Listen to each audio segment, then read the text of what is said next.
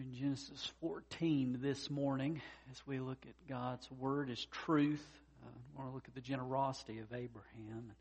I ask you to turn to Genesis 14, and when you find that, if you'll stand in our God's honor as I read sections aloud of the chapter.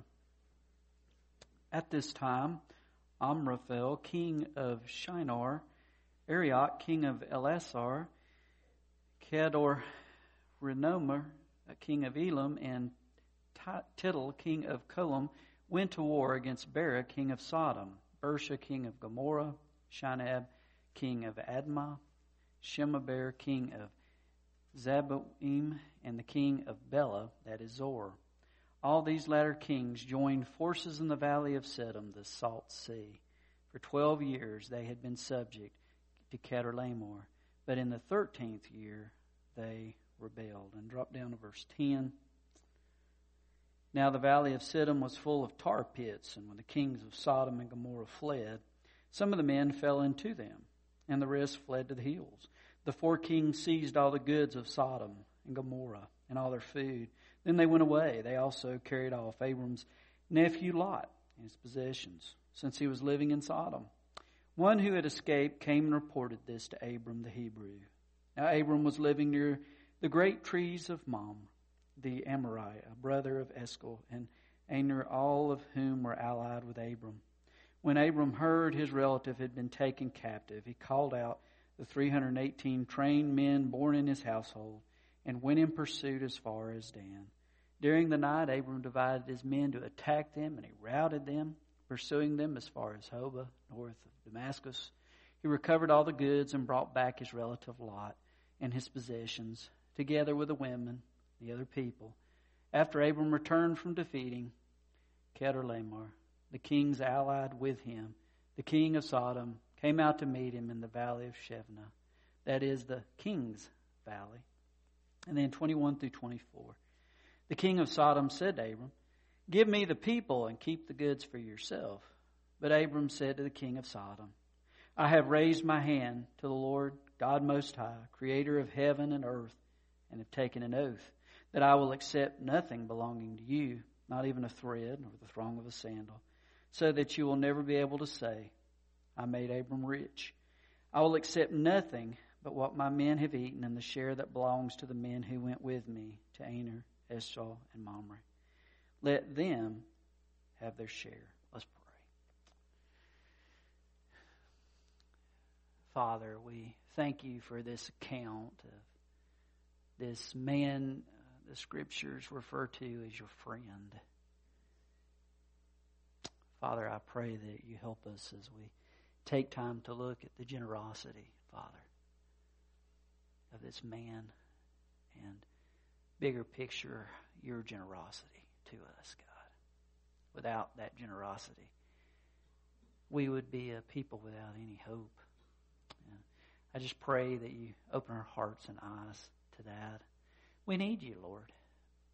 We need to hear from you.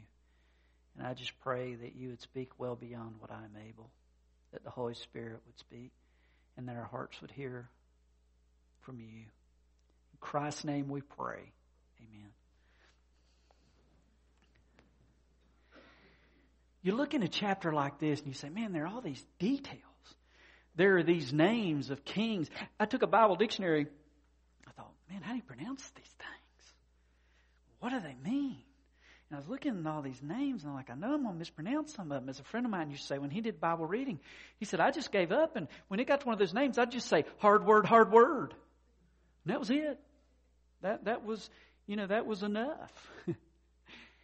And then you come through here, and you see those details, and you see these places, and you read about these kings that go into battle, and it's almost like some picture in this day and time of Game of Thrones or something, with all these kings at odds with each other, and as there's this mighty attack, and then there's this priest that theologians have talked about and debated, and all those deep questions. But the truth of the matter is, as you search a little deeper, as you look into this chapter, what I really see that stands out is the generosity of Abram. And guys, as I think about our land, and I was so moved by Annette's passion. What really matters? What really matters when you take away the layers and you get down to the heart? What's there? It's generosity. It's the generosity of God. You see, when this country was formed, there were a group of people that longed to just worship God's generosity. Who just wished to say, if not for the generosity of God that led Jesus Christ to a cross to suffer and to become my sacrifice, then life has no meaning. It has no hope because I'm such a mess. As the Scriptures say, a sinner. And there were people that came and this land was formed. This great land as a place to start over. As a place of hope. As a place to honor that generosity of a God who loves us. You see, we get lost in some of the details, and I see that in our land now.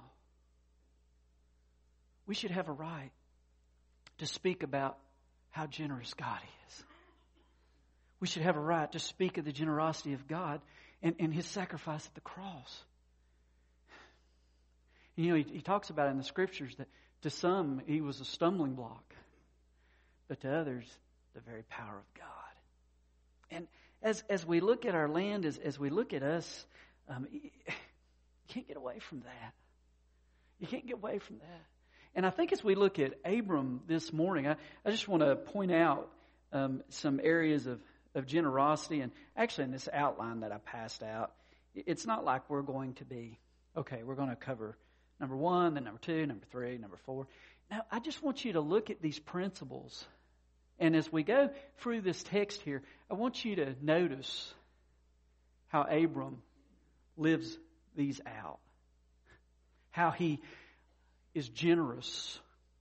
How he puts that into practice. And it reminds us of the call that we have to do exactly that. To be a people who are generous because of the generosity that has been so beautifully shown to us. Just briefly, going over these principles, and then we're going to jump in the text. The generous are not selfish. It's, you know, the main subject is not always me, although, you know, I wasn't really trying to sing. It just came out the me thing. But, you know, self-centeredness. Generous people, that's not the focus. There's a willingness to sacrifice for others. You see, the look is not always inward, but it's upward and it's outward. And when we look upward and we see God's generosity, it causes us to look outward and to be generous. Third, there is an absence of greed. It's an unwillingness just to hold tightly to everything that we're able to attain, like that's all that life is about. I love what Corrie ten Boom used to say when she would talk. She said, I've learned to hold on to that which God has given me loosely because it really hurts when God has to wrench free my hands. They're holding so tightly to what I think I deserve. But the generous, there's that absence of greed. And then the fourth, self-promotion's not the main goal. It's not about just moving up the ladder.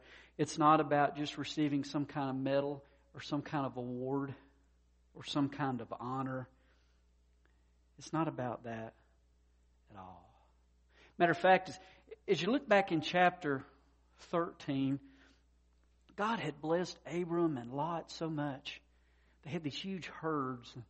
They had these workers that were with them. And the land, it says, there just wasn't room to branch out because there were so many of them. God's blessings were so evident, and there began to be some grumbling. See, they weren't really much different than we are today. We kind of grumble, don't we? Get upset over stuff that doesn't really matter. Well, in chapter 13, it talks about some grumbling that was going on. And who was the land given to? Abram. God said, this is your land. But instead of holding on selfishly to that land, he turned to his nephew Lot and he said, Lot, just look around all this land and choose where you'd like to go. See, he wasn't holding on to that tightly because his relationship with his nephew mattered more than the stuff. And so Lot took off. He headed toward this land that was pleasing to the eye. Man, it was the oasis. It was the great place. You'd want a vacation. You know, that place on the postcard. It was a beautiful place.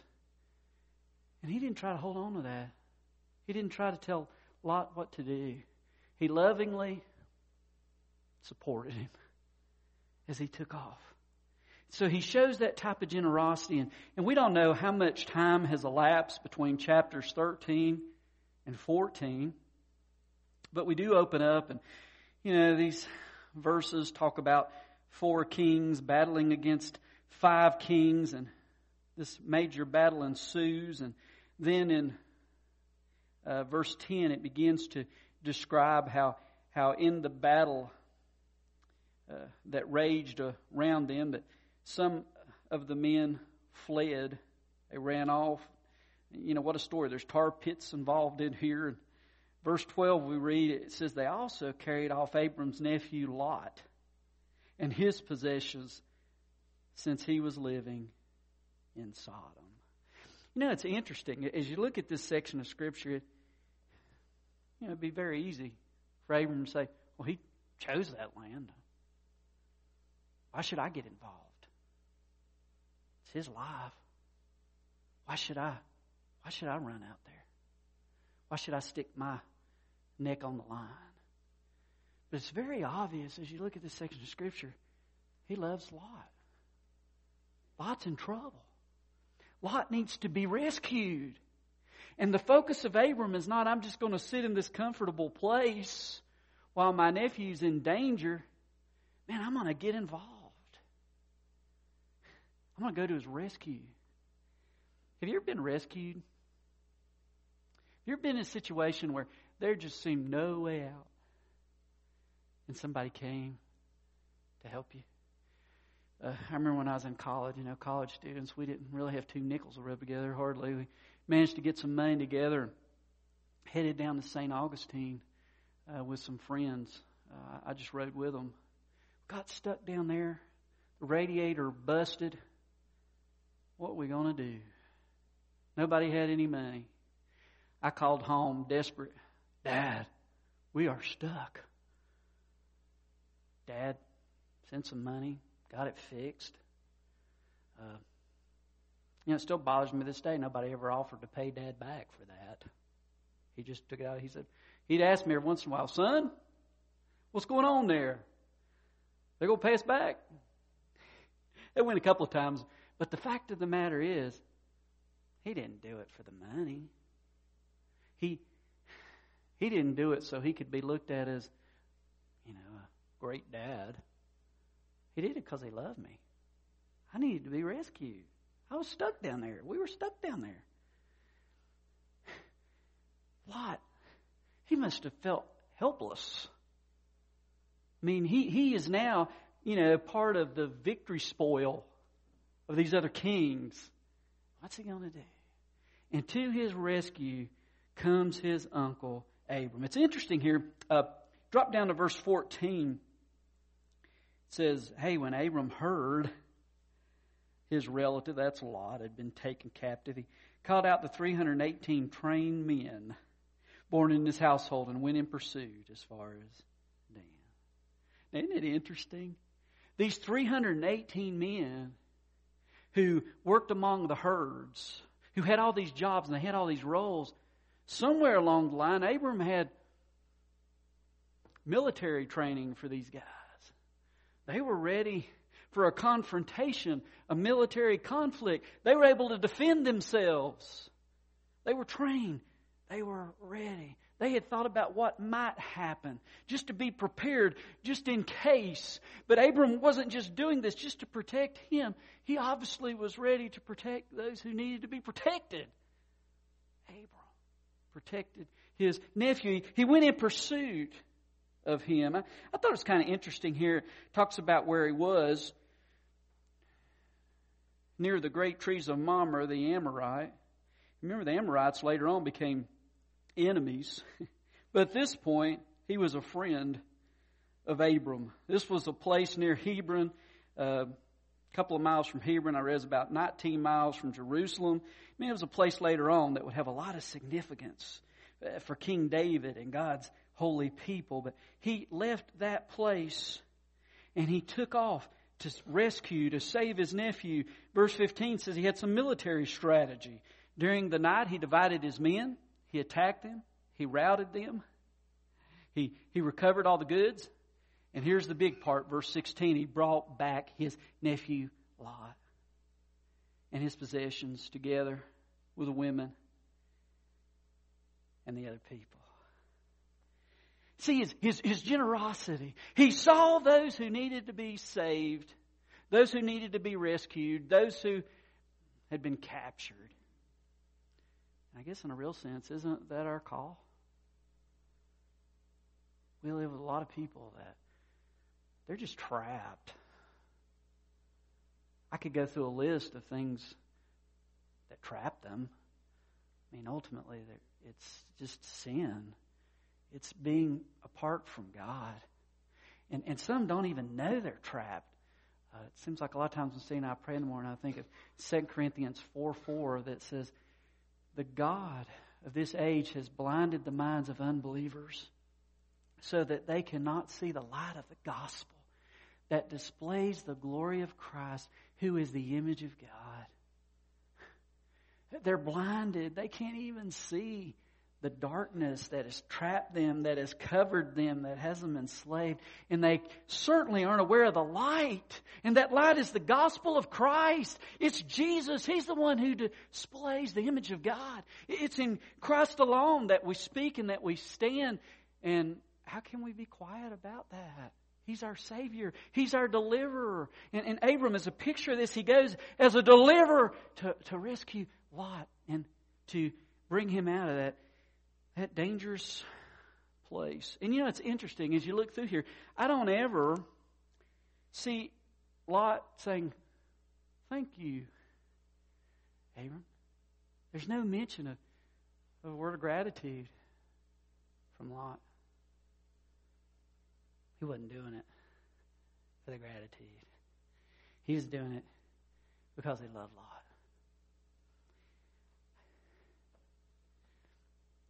Becoming a Christian is understanding I need to be rescued. And then we see Jesus and we see how he came to our rescue. And each day, have we been saved? But the Scripture indicates we are being saved as His grace continues to pour over us and to strengthen us and to lead us and to guide us and to give us life. And it says, and we will be saved as we are in His presence for all of eternity. And I think about this picture of Abram as he goes in rescue of his nephew. There's a picture of rescue of Christ. Now, I want to get down through this because time goes by so quick, and there's a great picture here. There's so many people have talked about this priest Melchizedek and what he where he came from and all of that. But let's just look at verse 18. I want to come through the end of the chapter and try to wrap this up. It says Melchizedek, king of Salem. Salem, a place that means peace. King of peace. You can see why some speak of him as a picture of Jesus, King of peace. Melchizedek, King of peace. It says he came out to meet him in the valley, the king's valley. Then Melchizedek, king of Salem, brought out bread and wine. He was priest of God Most High. And he blessed Abram. So here's Abram. He's out there with the king of Sodom. They're talking. And here comes this priest of the Most High, the priest of God. And he doesn't even speak to this king of Sodom, but he speaks to this farmer. And by the way, can you imagine? I mean, can you imagine if they made a show on this where you got these 9 kings that are fighting and you got this herder, this herdsman, the shepherd, this leader who gets a ragtag crew of 318 and goes in and defeats 9 kings, those that are left of those warriors. Man, what a picture. So he was somewhat of a celebrity. But here's this former king, the king of Sodom, and this priest, he doesn't speak to him. He speaks to Abram. And what's he say to him? Blessed be Abram by God Most High, creator of heaven and earth. He gives the credit to God Most High. He says, look at that. Blessed be God Most High, who delivered your enemies into your hand. I love that. This priest, he goes by this king who's got the prestige, and he looks at this guy. He says, God knows you. God is the one who brought you victory. The emphasis on God. It's a great thing. And then notice what Abram did next. Abram gave him 1/10 of everything. And you say, well, he tithed. But here's the deal. This was before the Mosaic law. This was before the idea of tithing or giving 1/10 of what you had occurred. This idea didn't come from Melchizedek. He didn't say, if you're grateful to God, you need to give 1/10, Abram.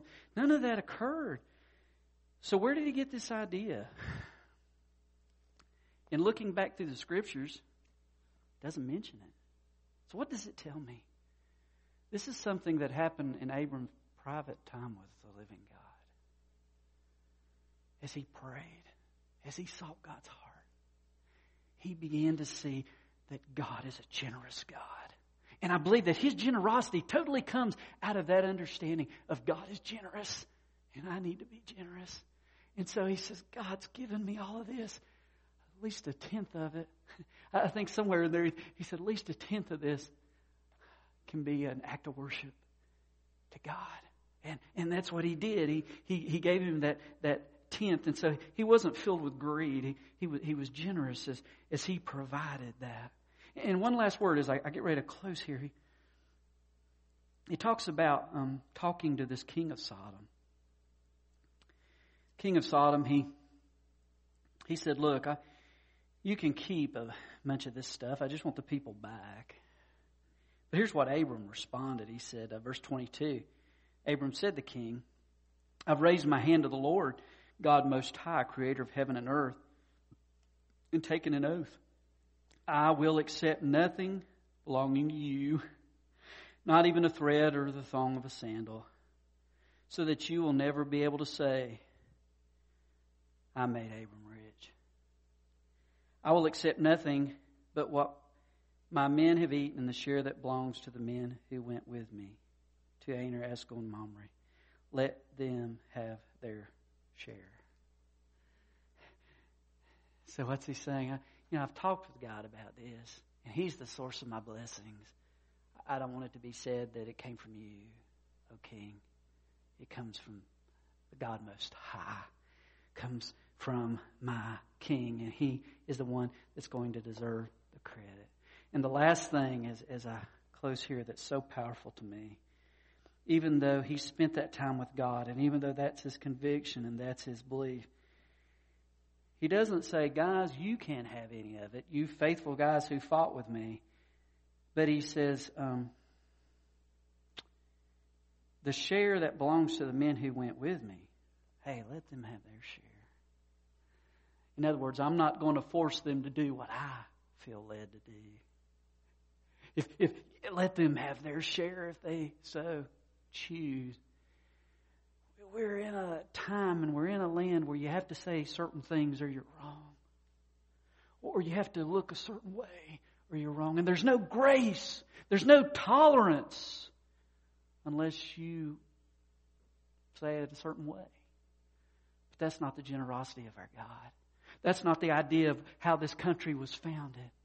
There's an idea of a sense of freedom that comes, but freedom only comes and makes sense when we are slaves to the living God.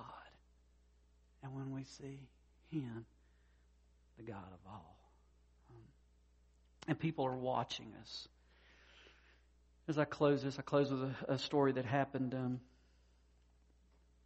an earlier time where a preacher, he'd gotten on a transportation, and the guy who was took the money for him to travel, he gave him back too much change. And so the preacher, he goes back, he sits down, and he's looking at that change. He gave me too much change. Well, he could have thought, praise be to God. Look at this blessing. Look at this money. It's a blessing of God that I got. Well, he sat and he looked at it for a while. God got a hold of his heart and said, you need to tell him he gave you too much change back. So he went to the front and he talked to the guy before he got off, and he said, you gave me too much change. I think you've made a mistake. He said, oh, I didn't make any mistake. He said, I was at your church last night, and you were preaching on honesty, and I wanted to see if you're honest. We represent a God, and others are watching. Are we going to be generous? That's the call. Let's pray. Lord, we live in a land that has been very generous.